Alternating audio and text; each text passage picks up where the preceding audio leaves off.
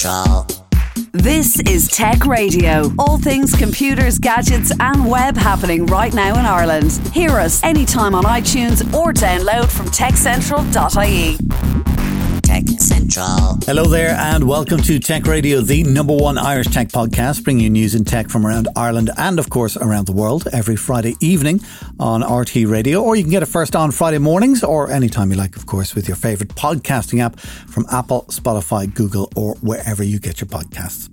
My name is Dusty Rhodes. Today we have a show which we originally recorded about 3 weeks ago, but with so much going on in September we were unable to bring it to you until now.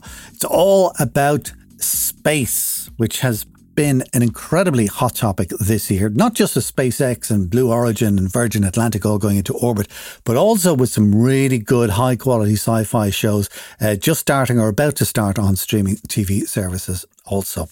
Despite all of these latest high-tech goings-on, we began the conversation with a quote from a man speaking in 1964. Listen to this. It's quite amazing. But what about the city of the day after tomorrow, say the year 2000? I think it will be completely different. In fact, it may not even exist at all. Oh, I'm not thinking of the atom bomb and the next Stone Age. I'm thinking of the incredible breakthrough which has been made possible by developments in communications, particularly the transistor and, above all, the communications satellite. These things will make possible a world in which we can be in instant contact with each other, wherever we may be, where we can contact our friends anywhere on Earth, even if we don't know their actual physical location.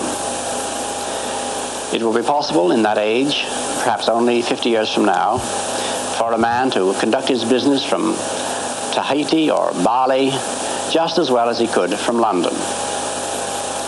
In fact, if it proves worthwhile, almost any executive skill, any administrative skill, even any physical skill could be made independent of distance.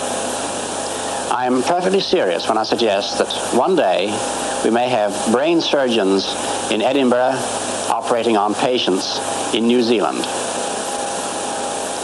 When that time comes, the whole world will have shrunk to a point, and the traditional role of the city as a meeting place for man would have ceased to make any sense. In fact, men will no longer commute, they will communicate. They won't have to travel for business anymore, they'll only travel for pleasure. I only hope that when that day comes, and when the city is abolished, the whole world isn't turned into one giant suburb. That man talking was Arthur C. Clarke, and he was just one of your favourite writers. I just think he's amazing. The satellites that are in geosynchronous orbit around Earth, okay, they are in what's known as the Arthur C. Clarke belt. Oh. Because he figured out how to put a satellite and to keep it over the same spot on Earth in the 50s. Before we ever sent any satellite out into space. So that was wow. And then you just heard that quote. Mm-hmm. It's like, it has happened. It has actually happened. And I heard it before years ago, and it was all about communications and the internet, and a man won't have to go to work and all that kind of stuff. But when I found it again this week, that whole thing about working from home, and it will be the end of cities. Mm. And that's exactly what's going on with COVID at the moment. Yeah, it certainly was the end of city when the first level 5 lockdown showed up. Yeah. Everything closed down. What really scares me about that prediction, however, is okay. We've got the convenience out of the way. We do business, across continents, across whatever, via video chat, and that's fine. However, there's more than one reason to live in a city. Rather, beyond going into work. Cities are also our cultural and artistic hubs as well. Cities are where people naturally congregate, where people naturally meet, where people go to engage in some sort of cultural exchange. Mm. Whereas the suburbs generally tended to be where you put yourself after your working day. I think the way I look at cities is cities seem to be like places for I don't want to say young people or whatever, but generally it's kind of like you grow up, you want to go to a city because that's where people are. And it's, as you say, all the cultural stuff is there and it's exciting. But then after a while, you kind of go, do you know what? My head needs a little space. Then you're into the suburbs. There is that, all right. And there are parts of Dublin where we're recording at the moment that fall into that kind of old city kind of thing. Yeah, well, where it's Georgia, Dublin we are. Yeah, you've got areas like Portobello, which are these tiny little enclaves that are actually smack bang in the middle of the city. But as soon as you turn onto a street like, say, Sing Street or whatever, it goes deathly quiet. I know, and I've noticed that in cities elsewhere in the world on my travels, where I will be staying in a city centre location, and you kind of, oh God, I'm never going to get any peace. And yeah, it can be deadly quiet. Even New York, I remember wandering around New York at 3 or 4 o'clock in the morning. Deadly quiet, nobody. And I kind of go, this is Midtown Manhattan. What's going on? New York is a very interesting case because you can basically double the population of New York when you factor in the commuters. By the time they all come into the city. Yeah. I see. All right. Okay. I think that's an extreme case of, like, New York does get very, very quiet in the evenings. It does. Are we talking about urban planning or are we talking about techie stuff? Yeah, okay. Let's move on to techie stuff. But Arthur C. Clarke's main point does hold firm, as does his warning about everything turning into a suburb. Oddly enough, if anyone is looking for an interesting extension on that idea, there's a film called Vivarium on Apple at the moment. It's directed by 2 Irish guys, I think, expanded from a short film, which is, you're probably better off tracking down on YouTube because it's a very simple idea that they expanded out to feature length, and it does play to this whole idea of the endless suburb, the endless, culture free, homogenous suburb. What's it called again? Vivarium. Okay, another thing we're keeping an eye on with Apple TV, and that kind of space related, that's the theme for the future, space data, sci-fi, whatever. A lot of good things coming up on Apple TV, and I think the one we're most excited to see starts at the end of September as the television version of Foundation. Yeah, I suppose if you're to ask any hardcore sci-fi fan the things they're most interested in this year, number one would be Denis Villeneuve's version of Dune, seeing as he did. So the man is peerless as a filmmaker. I mean, his work on Blade Runner 2049 was absolutely fantastic. Arrival, similarly fantastic film as Brilliant well. Movie, yeah. Just great at playing with ideas and visuals. I mean, the guy is the total package. So to think about what he's going to do with Dune, very, very excited about that. And of course, the second one is going to be Apple's sanctioned version of Foundation.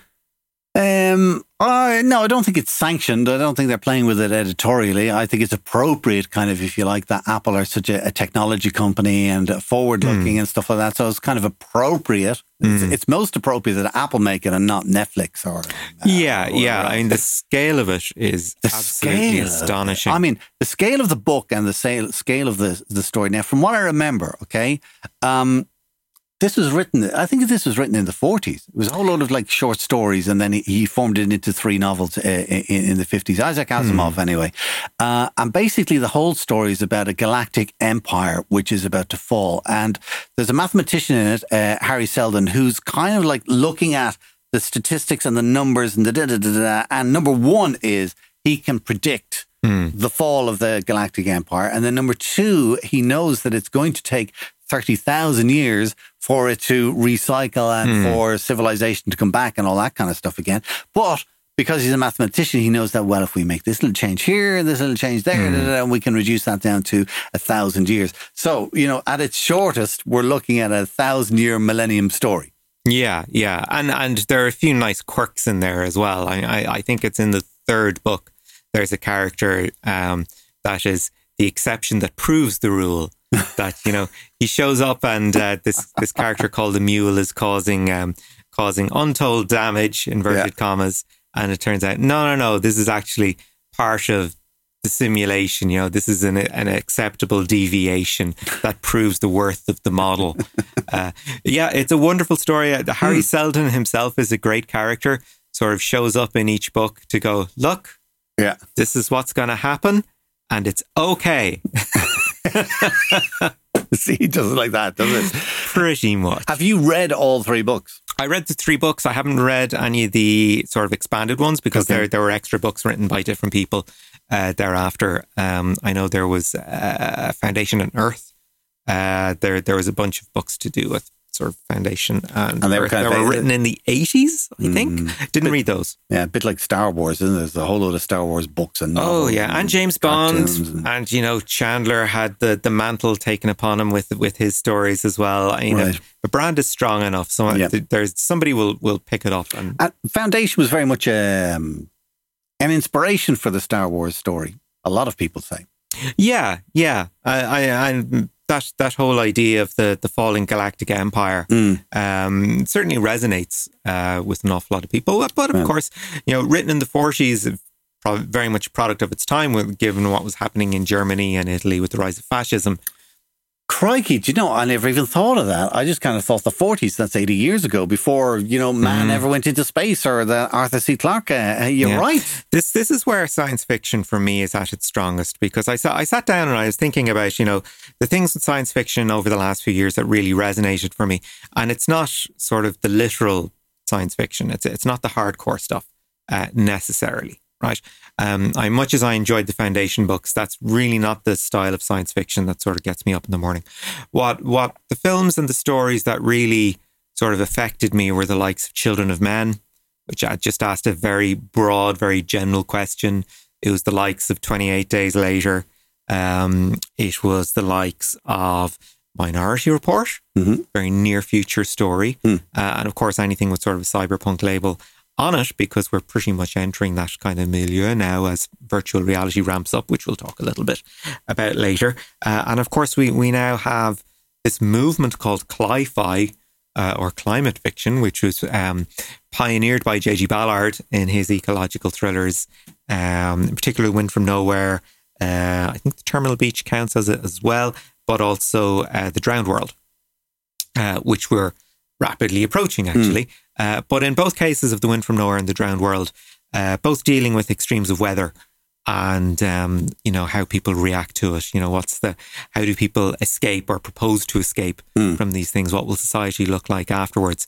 And some people are, you know, they're living in, I guess, sort of a solitary but kind of privileged position, and they're quite happy. They actually, you know, ocean is rising around me, so long as I'm here and nobody's bothering me, I'm actually quite happy, even though people are going, look, things are going to get much, much worse. You got to go. Got to go. But listen, back to Foundation. Sure. You're right. It is a sprawling mammoth work. And I believe, from what I hear, Apple are going to support it all the way. I just think Game of Thrones in my head, because they're looking at doing 8 series of 10 programs each. Wow. That's 80 episodes. 80 episodes. Now, the last time I watched something like that was Galactica. Yeah, Battlestar Galactica. That was like 50 episodes. Yeah, which I thoroughly enjoyed. If that, yeah. Now it went. The finale is very controversial. Still, I've grown to like it the more I've seen it, but I think that might be Stockholm syndrome. Okay, you know, it's like I love this show so much. I can't bring myself to admit that the finale was a bit ropey anymore. But yeah, I mean, it was a show that wasn't afraid to change what it was. Yeah. Starting off as a very focused military procedural and ending up as sort of a Shakespearean court drama, which I thought was a very bold move, a very bold evolution, and I think it lost a lot of people along the way. I think you're right. I agree. I thought the end was just a bit. Do you know what I thought? I thought the end of it was a little bit more like the end of a slushy romantic comedy. Well, it depends which ending you wanted, because it sprawled off in so many directions, and each story had its own little finish. And then, of course, it had that abysmal coda at the end, which I really did not like. And, you know, anyway. Anywho, that's that. Foundation is the one we're interested in. It's on Apple TV. You brought it up. Apple TV. It starts at the end of September, and when you're watching it, partly filmed at Troy Studios in Limerick. No way. Yeah, absolutely. Until COVID came along and ruined everything for everybody, but however. Another thing coming to Apple TV in October is Sam Neill, an actor that I really like. He was in all the Jurassic. Not all the Jurassic. He was in the first Jurassic one. but it's a program called Invasion. And I don't think I have to tell you anymore because, Sam Neill is in it. It's called Invasion. We're talking about sci-fi stuff. Write the storyline. Is this another reworking of Invasion of the Body Snatchers? I don't know I don't think so. But it's kind of like an alien invasion and there's various different perspectives from around the world. I think it's more inspired by War of the Worlds than anything else. Right. Oh, well, that's good. Yeah. I'd watch that because science fiction is at its strongest when it's multicultural. Yes. And you look to the original Star Trek and sort of that vision of the future where, the pilot, the cage, has some thinly veiled misogyny in it. But anyway, the idea that, everybody has a place and, everyone is pulling towards the same direction. Everybody is on the same mission and it doesn't matter who you are, what your background is. Everybody is bought into the Federation. And it's an idea that they explored in the last season of Discovery, whether Federation was no more. And what do you do? So a show that I kind of fell out with because I thought during the first season they pulled out all the greatest Trek hits and that was kind of fan service and, I didn't really interest me going any further than that. But yes, for me, science fiction is at its strongest when it's multicultural. So to see an alien invasion from multiple angles in a way that Independence Day, of course, didn't have the bandwidth to achieve would be really interesting. And I'd love to see which country adds which element of the solution or the resistance. Will Ireland be where people go for X because we have such a Y resource? Well, there was a survey recently that said one of the top 3 safest countries in the world, should there be a global disaster, is Ireland. And it's because we're an island nation. Yeah. Invasion is the name of the show with Sam Neill. That's starting in late October on Apple TV. And then in November, we've got it's a science fiction movie. So it's good. I like that. I prefer a movie to a series. At the moment, yeah. So I'll get it all in 2 hours. It stars Tom Hanks. I really like Tom Hanks. The movie is called Finch. Tom is starring as a robotics engineer who survives some kind of an apocalyptic event. He's in an underground bunker for like 10 years or something like that with his dog. And he is obviously going to die. So he makes a robot to look after his dog for when he's not around. Oh God, I'm crying already. It's kind of like immediately I'm kind of thinking, this isn't science fiction, this is schmaltzy stuff. But it's science fiction and Tom Hanks is in it and it could be reasonable. Anyway, it's just a movie, all right? The other thing kind of we were going to chat about today, and it's kind of space related, is what a year this year has been. Because there was a really interesting fact that got thrown up the other day. And let me ask you this, right? From when the Wright brothers first flew in Kitty Hawk, how many years was it before man landed on the moon? Okay. Oh, right. Okay. I either know this or I'm going to fall flat on my face. I'm going to say 80 years. 66 years. Oh, I wasn't too far wrong. Yeah. 1903 and they landed on the moon in 1969. Imagine that. 66 years. That amount of progress. Okay. Now, since 1969 to now, for various reasons. For various reasons and stuff like that. But I think it's all kind of kicking off. And I'm delighted, all right? Because if there was one thing I would love to have been old enough to see and appreciate, it was man landing on the moon. I would have been beside myself up at whatever hour of the morning it was in Ireland when they did it at 2:00 and to actually see Neil Armstrong put his foot on the, it would have just blown my mind. But anyway. Not old enough for that. Well, we might get to see the first person set foot on Mars. Well, there you go. All right. And it's not only the first person to set foot on Mars, because Elon Musk, I think, is a very, very unusual. Do you know how we often say that Facebook... Mark Zuckerberg from Facebook is like an alien because he looks like an alien. He acts like an alien. All right. I would say Mark Zuckerberg is like an alien for evil. Right? Whereas Elon Musk is almost like an alien for good because what I mean is he's sitting there and he's saying to humanity, okay, we need to live on more than one planet. Okay. We need to go to Mars. He's a visionary who says we need to go there and I am building rockets. And he actually is building rockets to go there. All right. But here's the bit that blows my mind is that Elon Musk is going, I want 1 million people on Mars by the year 2050.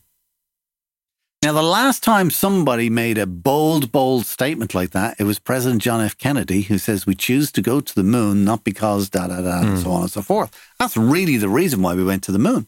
And nothing has happened since. Elon Musk now is putting his money where his mouth is and saying, I want 1 million people on Mars by 2050. And it seems to have kicked everything off again. Yeah, it does take that kind of vision. And it takes vision from the right person. Like if it was the chief of staff in the Kennedy White House that said, yeah, we should do this. So, you know, it had to come from the man at the top. And Elon Musk is the man at the top. Another man at the top is Jeff Bezos, but he doesn't have the charisma. It's true, though. I mean, you know, he's living his best life. He's having his space adventure. Great. Good. You know, more power to him. You know, I mean, he's wanted to do that. He's wanted to do that since he was a kid. Yeah, but I don't see him going, right, Mars. Let's get some drilling rights in. No, he doesn't have that kind of inspiration at all. No, but that's okay. I mean, not everyone has to. However, he is very involved with, because NASA now, because all of this is kicked off, and this is what I think is interesting, is NASA are now talking about putting a base on the moon, which we probably should have done 40 years ago when we first went there. Yeah. You know, but now they're starting to talk about putting a moon base up there, and they were talking to Jeff Bezos and Blue Origin about it. Yeah. And I think Boeing got involved and Boeing got the contract, and now Jeff Bezos is suing or sometimes all got into court. Anyway, it doesn't matter. The fact is that they want to go to the moon again. So I think one thing that we're probably assured of in the next couple of years is that a man will land on the moon. Yeah. I'll be watching that. Or we'll have a recreation of the last 2 episodes of Space Force. No. Which are great. You actually watched that all the way through. I did, and I liked it. Oh, God, no. I think I watched the first 2 episodes and I just went, even I can't watch this. Oh, no, the first episode is not good. I will grant you that. Okay. But it gets better. Oh, does it? It gets a lot better. So I should go back to it and go back and watch it. I really thought the first episode was just dreadful. It's pretty poor. It's pretty poor. Okay. All right. But the last 2 episodes then kind of leads up, and it's a great cliffhanger. It's a great cliffhanger. Okay, crack. Okay, grand. Well, I will watch that again. So I think that's really interesting that NASA want to go back onto the moon. Then, of course, we have, as well as Blue Origin, we have the battle of the billionaires to get into space. And then you've got Richard Branson and Virgin Galactic. I really like his project. What's his project again? His project is let's go for joyride to space, essentially. Yeah. Yeah. There you go. There's 4 minutes of weightlessness. Thank you for your $400,000. Bye. Yeah. Yeah. But you would do that. Do you think if you were an old man of whatever, 70 or 80 or something like that, and you go, do you know what? I'm just going to sell the damn house. Yeah. I'm going to give it all to Richard Branson and I'm going to go to space for 4 minutes just to see what it looks like. And then I'm going to pop my clogs. Well, I mean, if your timeline is that short, why not? Yeah. That's what I'd do. I wouldn't sell my house now and go and then live the rest of my life in poverty. You know, nothing is worth 4 minutes of joy. We leave that hanging there. But yeah, so there's Virgin Galactic, Blue Origin, going to Mars. The Mars thing, it's just everything I think about. It's like he's kind of he knows that Mars and Earth are closest every 26 months. So every 26 months, he wants to have 1,000 spaceships that are going to launch themselves towards Mars. It's unbelievable. So that's space. Have you anything on space that's on your mind? On space? Well, inner space of a sort. Go on. Because I was having a look at things that have come to pass. And they're, well, actually, no, I'll start with an outer space one because I watched a lovely little film on Saturday night called Clara. Okay. You have not heard of this? No. I had not heard of it until I found it on Apple TV. It's on Apple TV? It's on Apple TV, yeah. So it's a little 90-100 minute movie. Okay. Watch it in the evening. It's great. And it's basically about the search for extraterrestrial life. Kind of, sort of, not really. Is this about the original Queen of the Desert that Jodie Foster played in Contact? No, it isn't. This is about the forthcoming launch of the James Webb Telescope. Okay. And the additional capability we will have in terms of how far we can see into space. Okay. And the film is about this obsessive academic's search for an astral body that can be classified as a planet and then is worthy of further examination to see if it can support human life, etc., etc. And one of the fascinating things in the film is the way that data is interpreted to indicate the presence of a planet, as opposed to just something moving through space at random or that isn't planet structure. And the way they do it is by looking at the indentation of an object's movement through space. Got that wrong? Watch the movie. It will make perfect sense. It's basically about, interrogating data, looking at something, going, is that a planet? And then interrogating the data, finding out, well, that looks like a planet. And then they find something that looks like a planet, but is it? And are they able to tell whether that planet is habitable? I'm not gonna spoil the rest of the movie. All right, okay. It's called Clara. Yeah, and it's really good. Is it a movie or is it a documentary movie? It's a movie. And there is a relationship story in there as well. They play with the usual, buttoned up academic or buttoned up business guy who meets magical girl who makes him look at the world in a different way, kind of a thing. We've seen it a million times before, but the science aspect of it is really good, and the story it tells is really good, and the ending is very surprising. Okay, excellent. Clara, I recommend it. Keep an eye out for that on Apple TV Plus. Have you anything else then to wrap up with? As I said, I was talking about, I made a vague mention there of inner space. Yes. Because initially when I sat down to look at ideas, I was like, okay, well, things in space that have come to pass, but okay, our next sort of space, if you will, our other final frontier, of course, the virtual world, which we're still constructing and exploring. And all this kind of thing. And we're finally starting to see the likes of gesture control mature, voice control mature, digital personal assistants mature, AI getting there, machine learning getting there. We are creating the proper building blocks of the Matrix. Oh, you are so touching on a movie I saw in the Savoy at the weekend. And a movie that's coming out in November. Go on. Also, we've got a new Matrix film. We've got Matrix Resurrections. I sat down and I watched the third Matrix the other day. No. I went, oh my God, that was awful. The error you made is by accepting there were sequels made to The Matrix. There were no sequels. The Matrix is a perfect action movie. It did not need sequels. There were no sequels. Oh, you're too much for me. I saw Free Guy at the weekend, Ryan Reynolds. Oh, right, okay. And actually, it was very good. Oh, okay. Not on the level of science fiction we're talking here, but it was just he plays a non-role playing character within a game.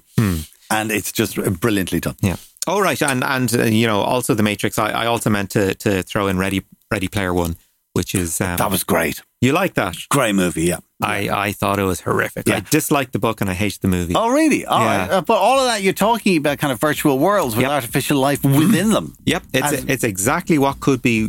It's basically, by today's standards, it's Second Life, plus all other things that we have. All right. So we've got outer space. Outer space and inner space. Inner space. And we've covered them all. And we've covered them both. from middle space, otherwise known as Earth. Yeah. And reality. From a studio on Earth.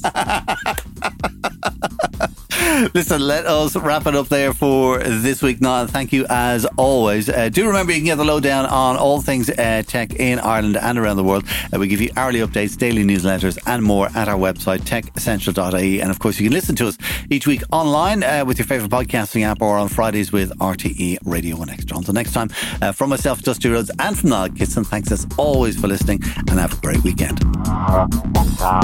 Get Tech Radio. Subscribe for free with iTunes or download on demand at techcentral.ie.